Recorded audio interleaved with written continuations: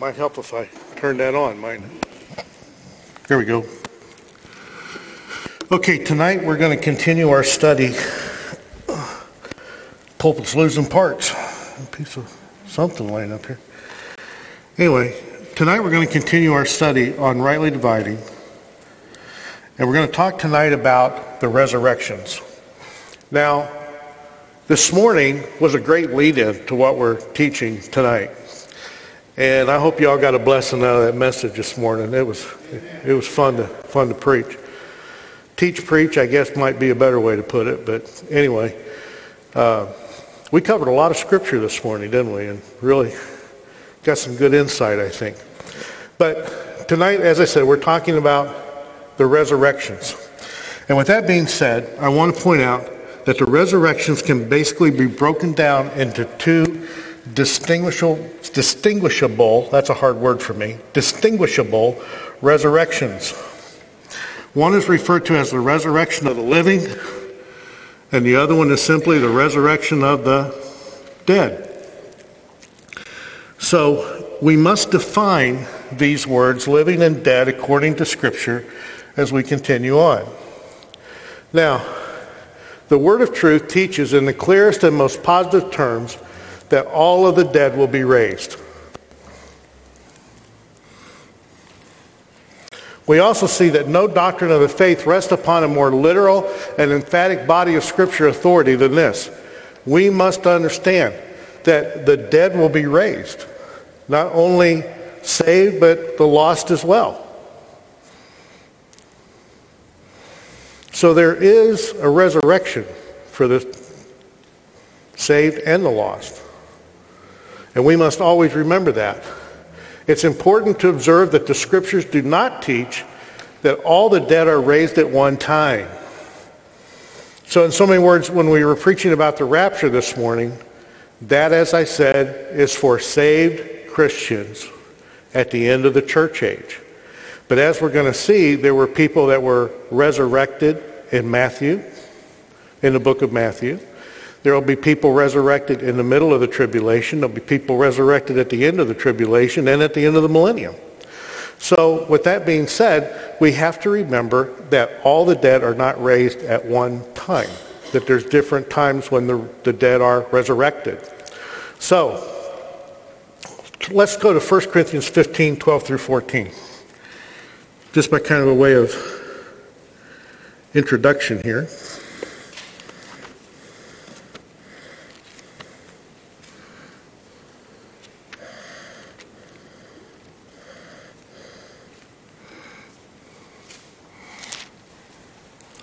The Bible says, "Now if Christ be preached that he rose from the dead, how shall some among you say that there is no resurrection of the dead?" That's a pretty interesting question, isn't it? Now if Christ be preached that he rose from the dead, how say some among you that there is no resurrection of the dead? Paul was asking a simple question. If Christ is resurrected, how can you say that the dead is not resurrected? But if there be no resurrection of the dead, then is Christ not risen? In so many words, if we deny one, we have to deny the other. And if Christ be not man, then is, I got to turn around and see it. And if Christ be not risen, then is our preaching vain, and your faith is vain also. Where would we be without the resurrection of Christ? We'd be no different than Hindus or Buddhists or Muslims. Am I right? One thing I know different about our religion and theirs. Today I can take you to Buddha's grave. Right? We can go to Muhammad's grave. We can go to Confucius's grave. But I can show you where Christ was buried, but it's no longer his grave. You see? That's a big difference. That is one of the major differences in world religions today. Although there are other religions that teach that their God or their person resurrected from the dead, Christianity holds to two main beliefs that differentiate us from all other world religions. One is the resurrection of Jesus Christ. Does anybody know what the second one is? The two main differences, or the two things that Christians hold to that are different from all other world religions. One is the resurrection of Jesus Christ. And does anybody else know what the second one is? Nope. Nope. You ready? That he loves us. There's no other belief system that says that their God loves them. Isn't that something? And as he loves us, what do we believe as Christians? We should love one another. No other world religion holds to those truths. That's pretty cool, huh? You see, what I want to say about that is this, is that our belief, what we know is true, according to Scripture, is based on the emotion of love. And if we don't have love, what do we have? We have nothing. If we don't have the resurrection of Christ, what do we have? We have nothing. Absolutely nothing.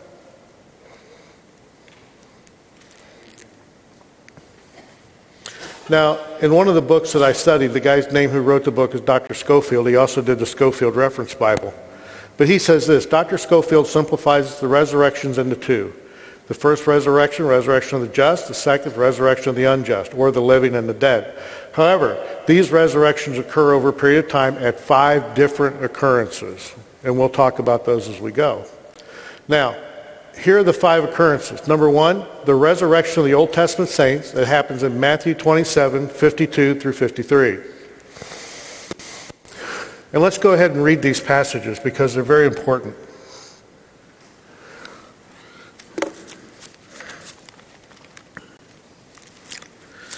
Matthew 27, 52 through 53 says this,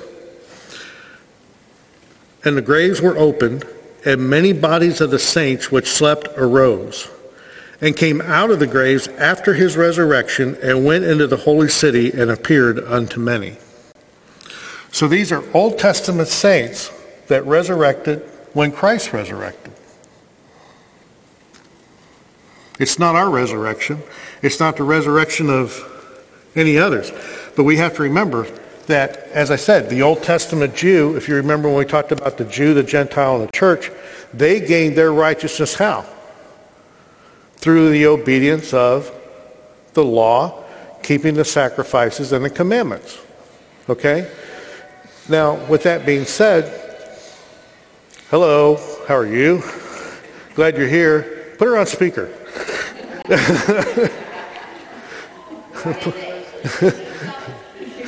Put them on speaker.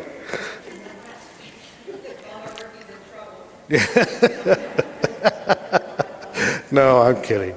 So we know that many of the Old Testament Jewish folks gained their righteousness through this. Their resurrection was when Jesus Christ resurrected, as pointed out in Matthew 27. All right? The second one, we'll see. The resurrection of Jesus Christ in Matthew 28, 1 through 9. What a glorious day that had to be when Christ resurrected. Y'all with me so far?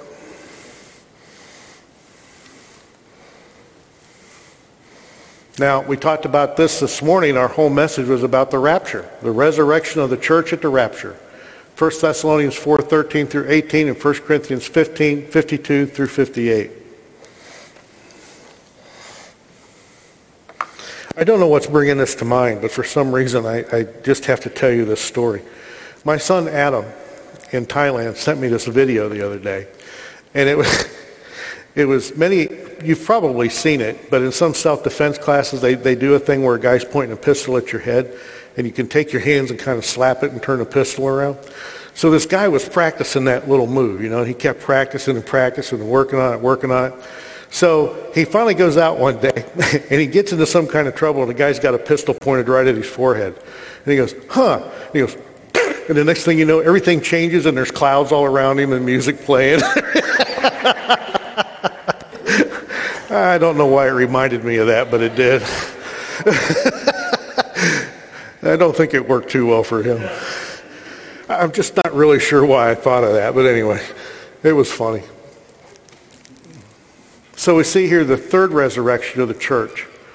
The fourth is the resurrection of the tribulation saints in Revelation 20, verse 4. Now what you have to realize is that there will be people saved during the tribulation. Salvation in the tribulation is different than salvation now. Because when you study the scripture and you look at what happens in the tribulation, number one, they have to accept Jesus Christ. Number two, they still have to obey the Old Testament law on top of accepting Christ. Not only that, they have to endure to the end of the tribulation. We're going to be kind of tough. Or the other thing is they have to have, let's say, a very short haircut.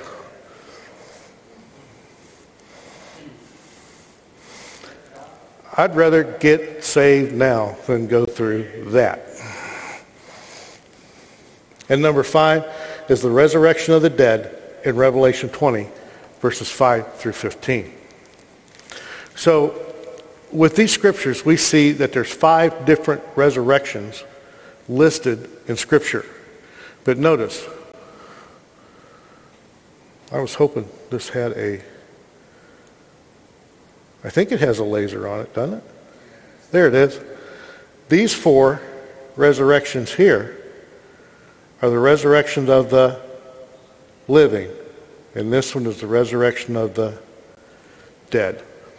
Now what's the difference? Old Testament saints, they died in righteousness. I'm sorry? Yeah. The resurrection of Christ? Of course, right? Resurrection of the church, resurrection of trib saints, and the resurrection of the dead. Didn't make it.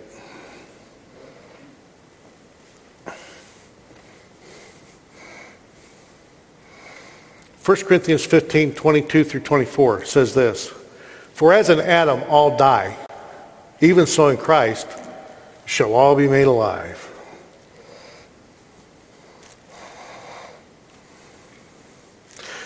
There was a John Wayne movie. I don't know why I'm getting all these weird thoughts tonight. My wife's laughing. I love John Wayne movies. I don't know about y'all, but I just think they're great. I think it was Hondo, where the Indian Victorio was, fighting with them and everything else. And they found out Victorio was dead. And he told the gal, she said, "Oh no, Victoria's dead." He said, "Everybody gets dead. It was just his turn." And, just lines like that would stick with you. But you know what we know about mankind? Everybody gets dead. It's just a matter of when it's your turn. And you know what's funny? The older we get, when we're younger, you don't think about it. But the older you get, the more you begin to have to realize and understand and come to grips with the fact, one of these days we're checking out. Unless the Lord comes, that's not going to pardon you in any way, shape, or form. But to be absent from the body is to be present with the Lord. So like Brother Ron said, it's a win-win situation.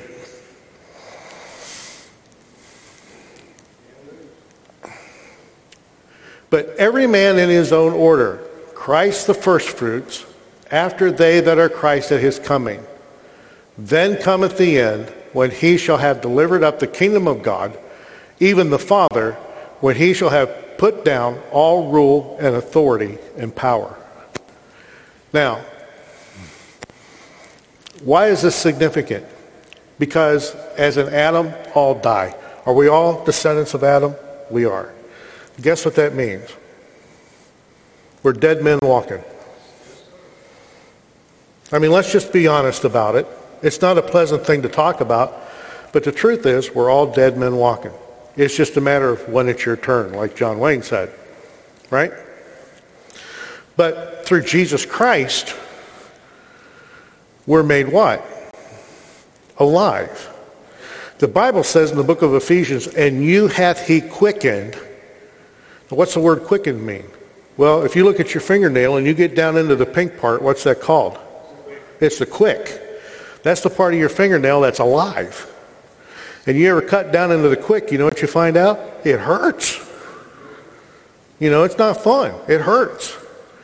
And you hath he quickened. He's made you alive. Now notice the next part. Who were dead in trespasses and sin.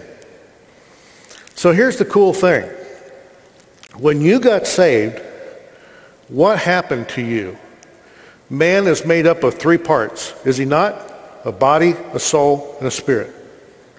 I call it the 3 R's of salvation, so y'all just kind of hang on with this. But when you got saved, your spirit was redeemed. It was bought back. Your soul, I got to get it right now in my head. I had it there just a minute. I'm getting old. Your soul was regenerated. You with me?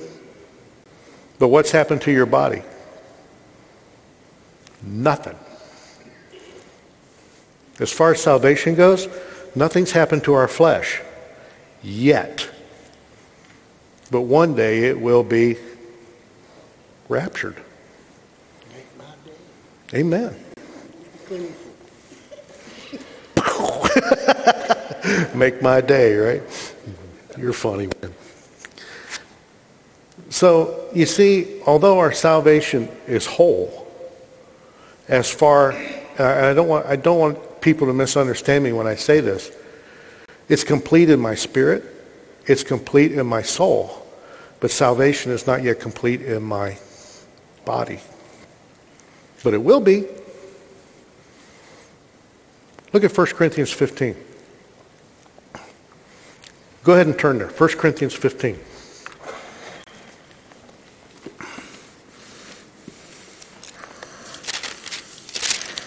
This is so cool.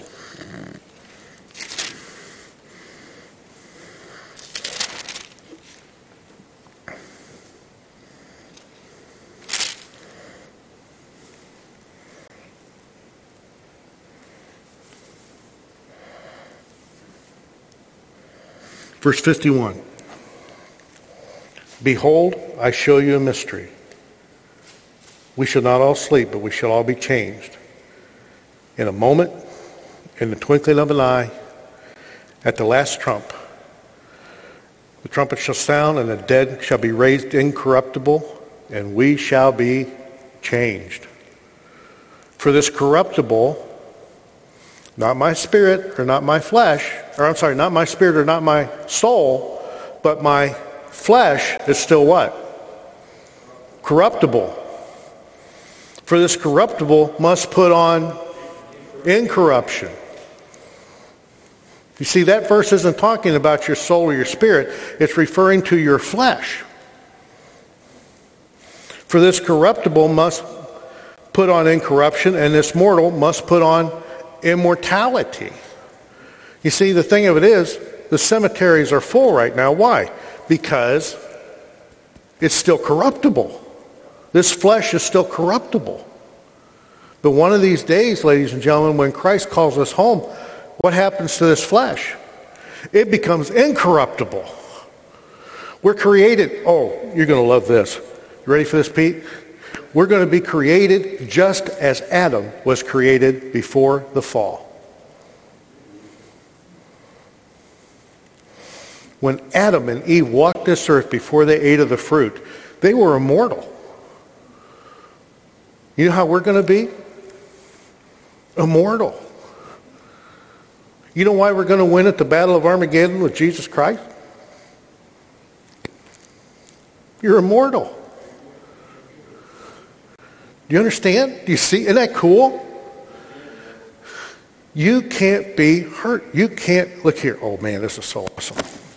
When you ask Jesus Christ to save you, we refer to that as being born again, the second birth, right? Oh man, this is awesome. But the flesh is still corruptible. And if the flesh corrupts to a certain point before the rapture of the church, it dies, right?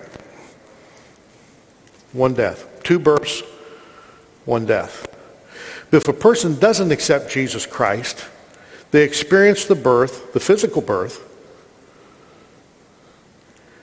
and the Lord tarries, and they die physically. But then by going to hell, they die spiritually. 2 deaths.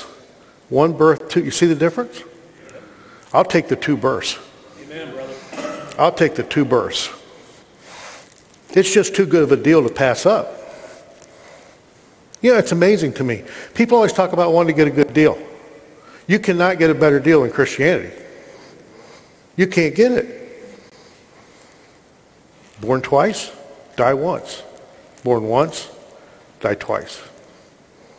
And it's amazing to me that people refuse to accept Christ because it is such a good deal. Now,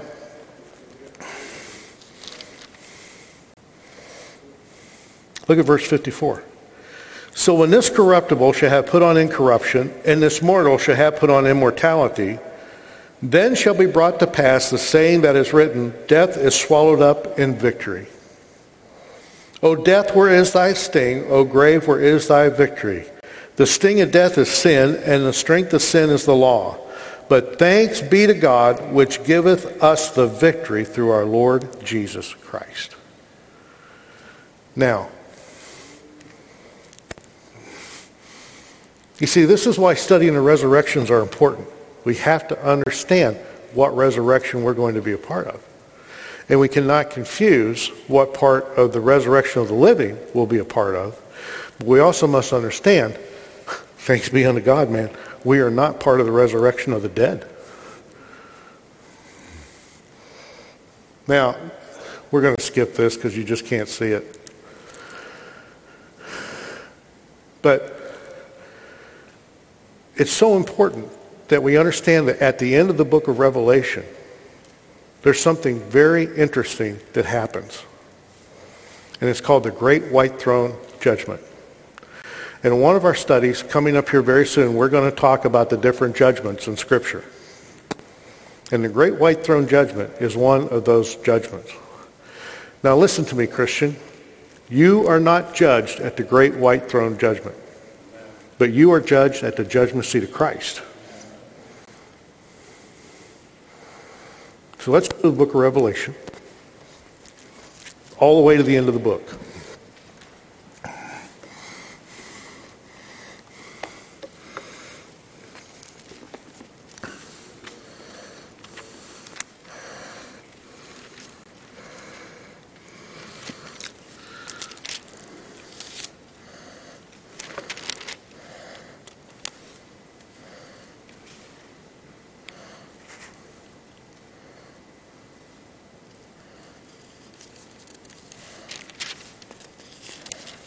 I have to find the right passage here, if you give me a moment.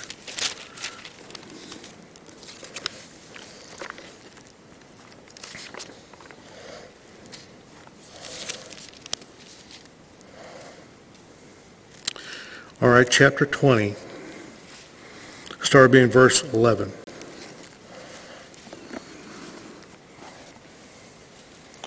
And I saw a great white throne, and him that sat on it, from whose face the earth and the heaven fled away, and there was found no place for them. Now, you're going to see something here very interesting. At least it's very interesting to me. Notice this. From whose face the earth and the heaven fled away. And there was found no place for them. Now, let's just stop here for a minute. Well, I'm probably going to get in over my head. But the geographical location of hell, according to the scripture, is in the center of the earth. And we can talk about that some other time. We'll run all the references on it and learn about that. But with that being said, if the earth is fled away, and we know eventually the earth is destroyed, this is crazy. But here's what happens. It makes for really good preaching when preachers say that lost people go to hell for eternity. Have you ever heard a preacher say that? It's basically true, but if you get down to the brass tacks of it, it's not. Because what happens is heaven and earth fled away. They're done away with. They're destroyed. They're gone. And if hell is in the center of the earth, guess what's destroyed also as well? That's right. So then we get to the great white throne, which we find in go to verse 12. And I saw the dead. The dead are who? Lost people, right? Who died in their unrighteousness. And I saw the dead, small and great, stand before God, and the books were opened. And another book was opened, which is the book of life. And the dead were judged out of those things which were written in the books according to their works. And the sea gave up the dead which were in it, and death and hell delivered up the dead which were in them. So you know what that teaches me right there, or shows me? What happens to lost people in hell? They get out to stand before the great white throne. Do y'all see that? Now keep going. And death and hell delivered up the dead which were in them, and they were judged every man according to their works. And death and hell were cast into the lake of fire. This is the second death. They're brought out of hell, they're judged at the great white throne, and then they're cast into the lake of fire. It's almost like from the frying pan to the fire. Y'all see that? That's Bible. That's not me, that's Bible. And whosoever was not found written in the book of life was cast into the lake of fire.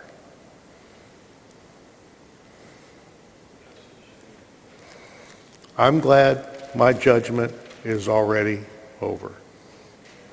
My sins were judged on the cross at Calvary. Amen? Isn't that good? And I'll be judged for how I live for Christ at the judgment seat of Christ.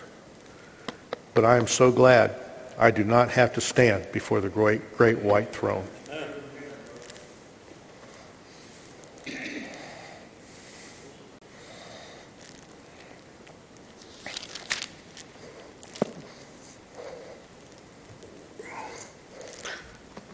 I know there's some things in your handouts I didn't cover, and I want to give you all the... Let me see your hand up, Jerry.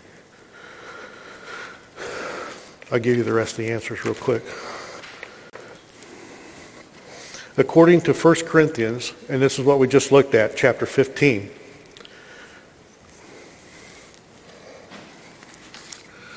Let me get the right references here. I want you all to have this information. According to 1 Corinthians... Well, I'm lost. Hang on a minute. Can you tell I'm all jacked up tonight? I read the passage.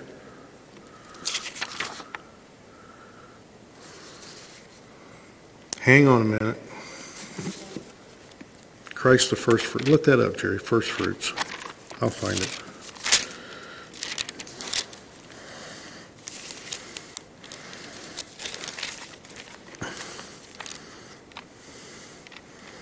This happens every once in a while, you gang, so hang on.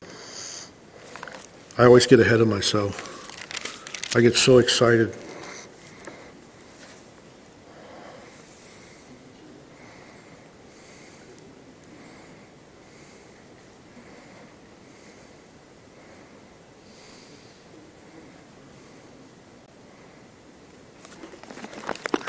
I know it's 15. 22, yeah. Yes. 1 Corinthians 15, thank you, Deb. 22 through 24.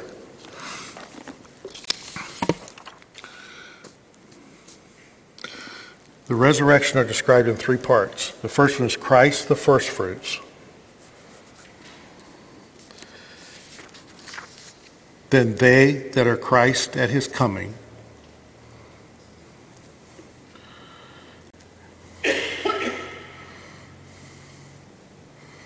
And in verse 24 says, then cometh the end, and which is a reference to the dead. So Christ the first fruits is a reference to the Old Testament saints, Jesus Christ and New Testament saints. Christ at his coming is a reference to the tribulation saints. And part C, the end, is a reference to the dead, the lost, at the great white throne judgment.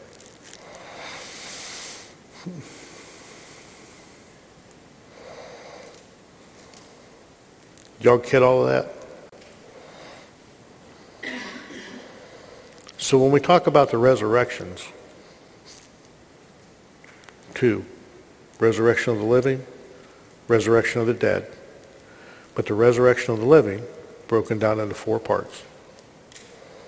The resurrection of the dead, or the lost, to the great white throne.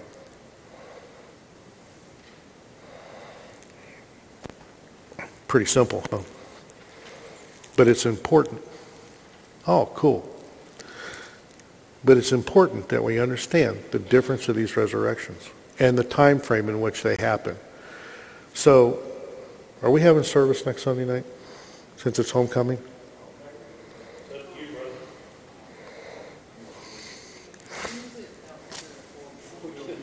Yeah, we'll probably cancel next Sunday night.